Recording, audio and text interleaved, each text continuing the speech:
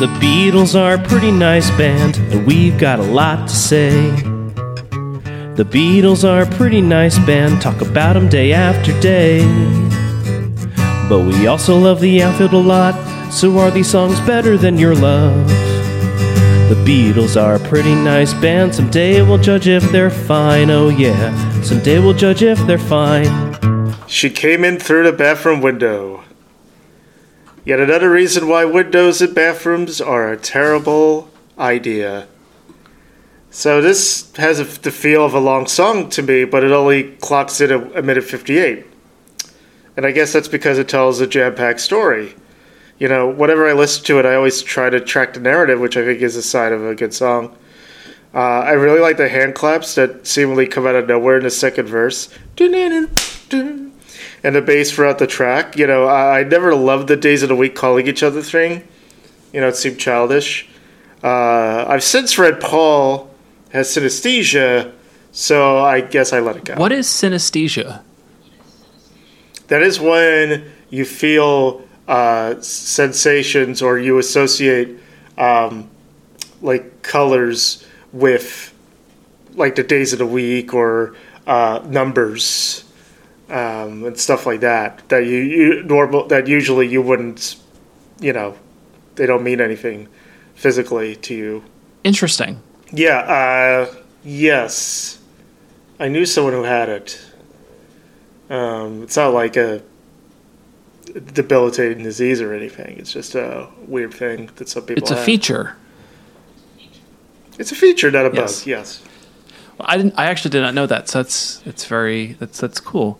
I did not know that. Yeah, you learn something new every day. That is the thing so far. More to come. TIL. Stay tuned.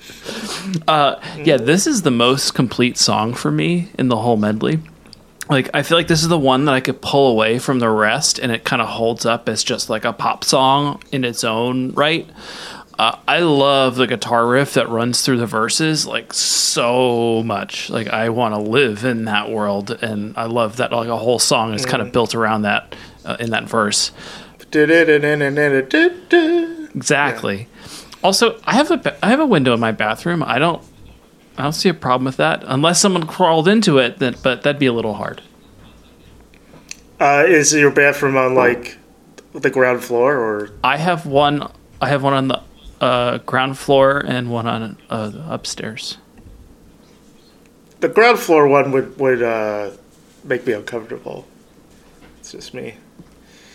It's bad enough I have to look in the mirror in the bathroom. Mirror in the bathroom, please don't leave. The door is locked, just you and me. Can I take you to a restaurant that got vast tables? You could watch yourself while you are eating. Sorry, that's for the English Beat podcast we're going to do. Right. Pick it up. So she came in.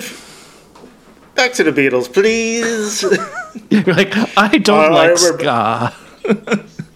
And now my rendition of "Meet Me in the Bathroom" by The Strokes. Great book. And now I will read the book in its entirety, all 8 million pages of "Meet Me in the Bathroom." So many pages. A song about the apple. What's many pages in that book.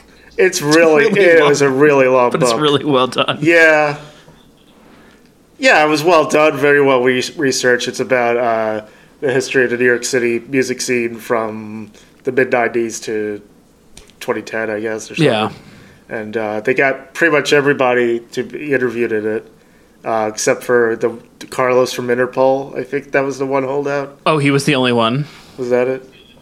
Yeah, I think so. Out of the main bands, the only one who didn't participate.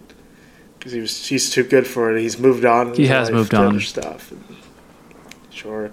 We've all moved on in some way. Yes. A song about the apple scruffs we're talking about. She came in through a bathroom window in case you joined us late somehow. Quote-unquote apple scruffs, the groupies. There's another word for it. The apple scruffs had held vigil outside the group's headquarters, Abbey Road Studios, and the members' homes. She Came In Through the Bathroom Window was written by Paul and first released as part of the long medley on Abbey Road. The song is believed to have been based on an incident involving some fans who took a ladder from McCartney's garden, climbed into his house in Cavendish Avenue, London, and stole a precious picture, possibly of his father. And Diane Ashley was one of the apple scruffs. She was quoted as saying, "We found a ladder in his garden and stuck it up at the bathroom window, which he left slightly open. I was the one who climbed up and got in." Well, that's on Paul. You can't leave a bathroom window slightly I don't care how smelly it is. You got to keep it closed if you're Paul McCartney. Mm-hmm. Just get an air fresh, spray. Yeah, you can afford it. You're a freaking Beatle. Oh, I keep forgetting to buy it. Bloody hell. Yes. So Paul said in his lyrics book, "I'm still amused by the distinction of the woman who could steal, but she could not rob. A nice distinction, if ever there was one." What a pat on the back.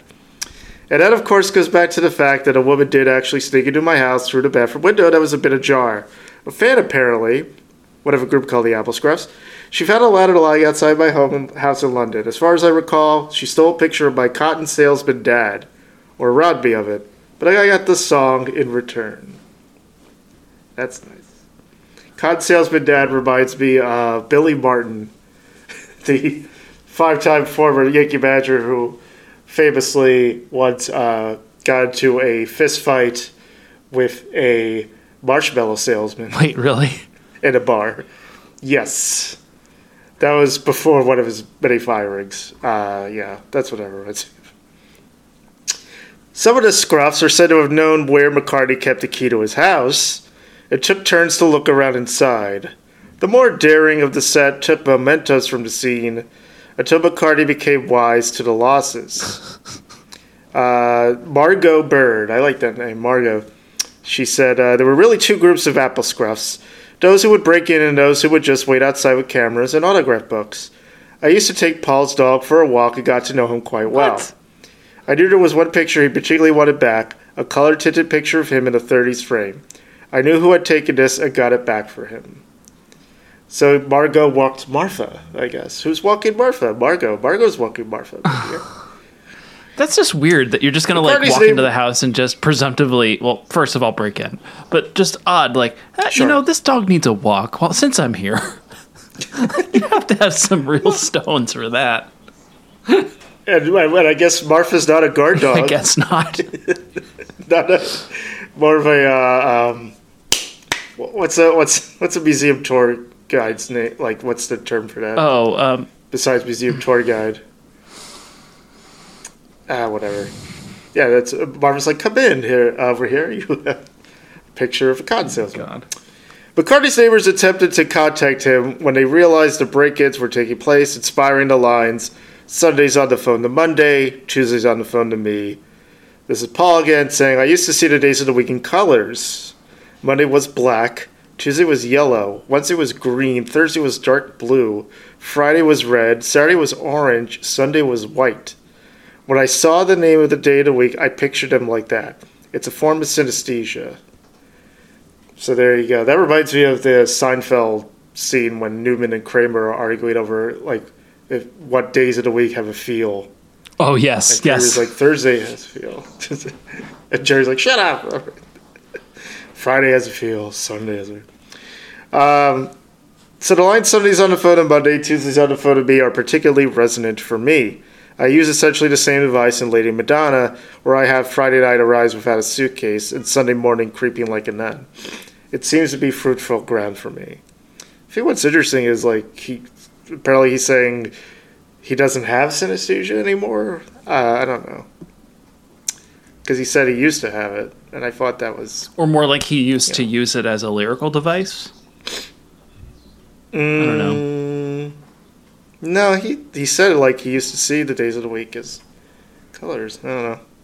We'll have to, when we interview him. We'll save it for the post-pod. Mm-hmm. Another version of the tale was revealed by the Moody Blues. Their former keyboard player Mike Pinder claimed that a groupie climbed through an open bathroom window and spent the night with band member Ray Thomas. Pinder and Thomas are said to have told McCartney about the incident the next day, who began strumming on a guitar and improvised the opening line. So a night in white satin... Hey, that's our story! So a night in white satin would happen on Sunday. So I guess Ray Thomas and Mike Pinder had a night I like guess that. so. That's taking things literally. In 1980, John Lennon said the song was written while he and McCartney were in New York in 1968. John added, he wrote that when we were in New York announcing Apple, and we first met Linda. Maybe she's the one that came in the window. I don't know. Somebody came in the window. It wasn't Linda. I hate this trivia, but when they were in New York in '68 for Apple, they were on the Tonight Show, but Johnny Carson wasn't there. What? He wasn't in that night. The guest host was Joe Garagiola. Who? Yeah, he was a catcher, and he was like the NBC baseball color analyst, but he also worked like show business shows for some reason. He was okay, but he wasn't like that good, that charming, you know. So it was an odd mix, and I don't know if that video clip's still up of John and Paul there. It was a low bar sure to be were, Johnny Carson's fill-in host for a week. Yeah, but I can't imagine why Carson wouldn't want to, like, you know what, I'll have my vacation next week, you know? That I don't understand. Could have been a last-minute booking. Who knows? Maybe. At the end of his 2-week stay in New York, McCartney was in a taxi heading to JFK Airport. At the time, he needed a final verse for his song and noticed the driver's police identification panel on the dashboard. The ID had a photograph of the driver along with the name Eugene Quits above the words New York Police Department. So I quit the police department, which are part of the lyrics to that. This was the great thing about the randomness of it all. If I hadn't been in this guy's cab, or it had been someone else driving, the song would have been different. Also, I had a guitar there, so I could solidify it into something straight away. I assume he didn't do that in the cab. No. He just took the guitar. Anyway, here's Wonderwall. You know, instead of paying you money, I could play you Wonderwall and get out of my cab. So yeah, how many Lyft drivers inspire songs these days? That's something I want to know. You know, compared to Uber, maybe. I had a really weird Uber or Lyft ride in San Diego where the cab was, or the car rather, looked like Cash Cab inside.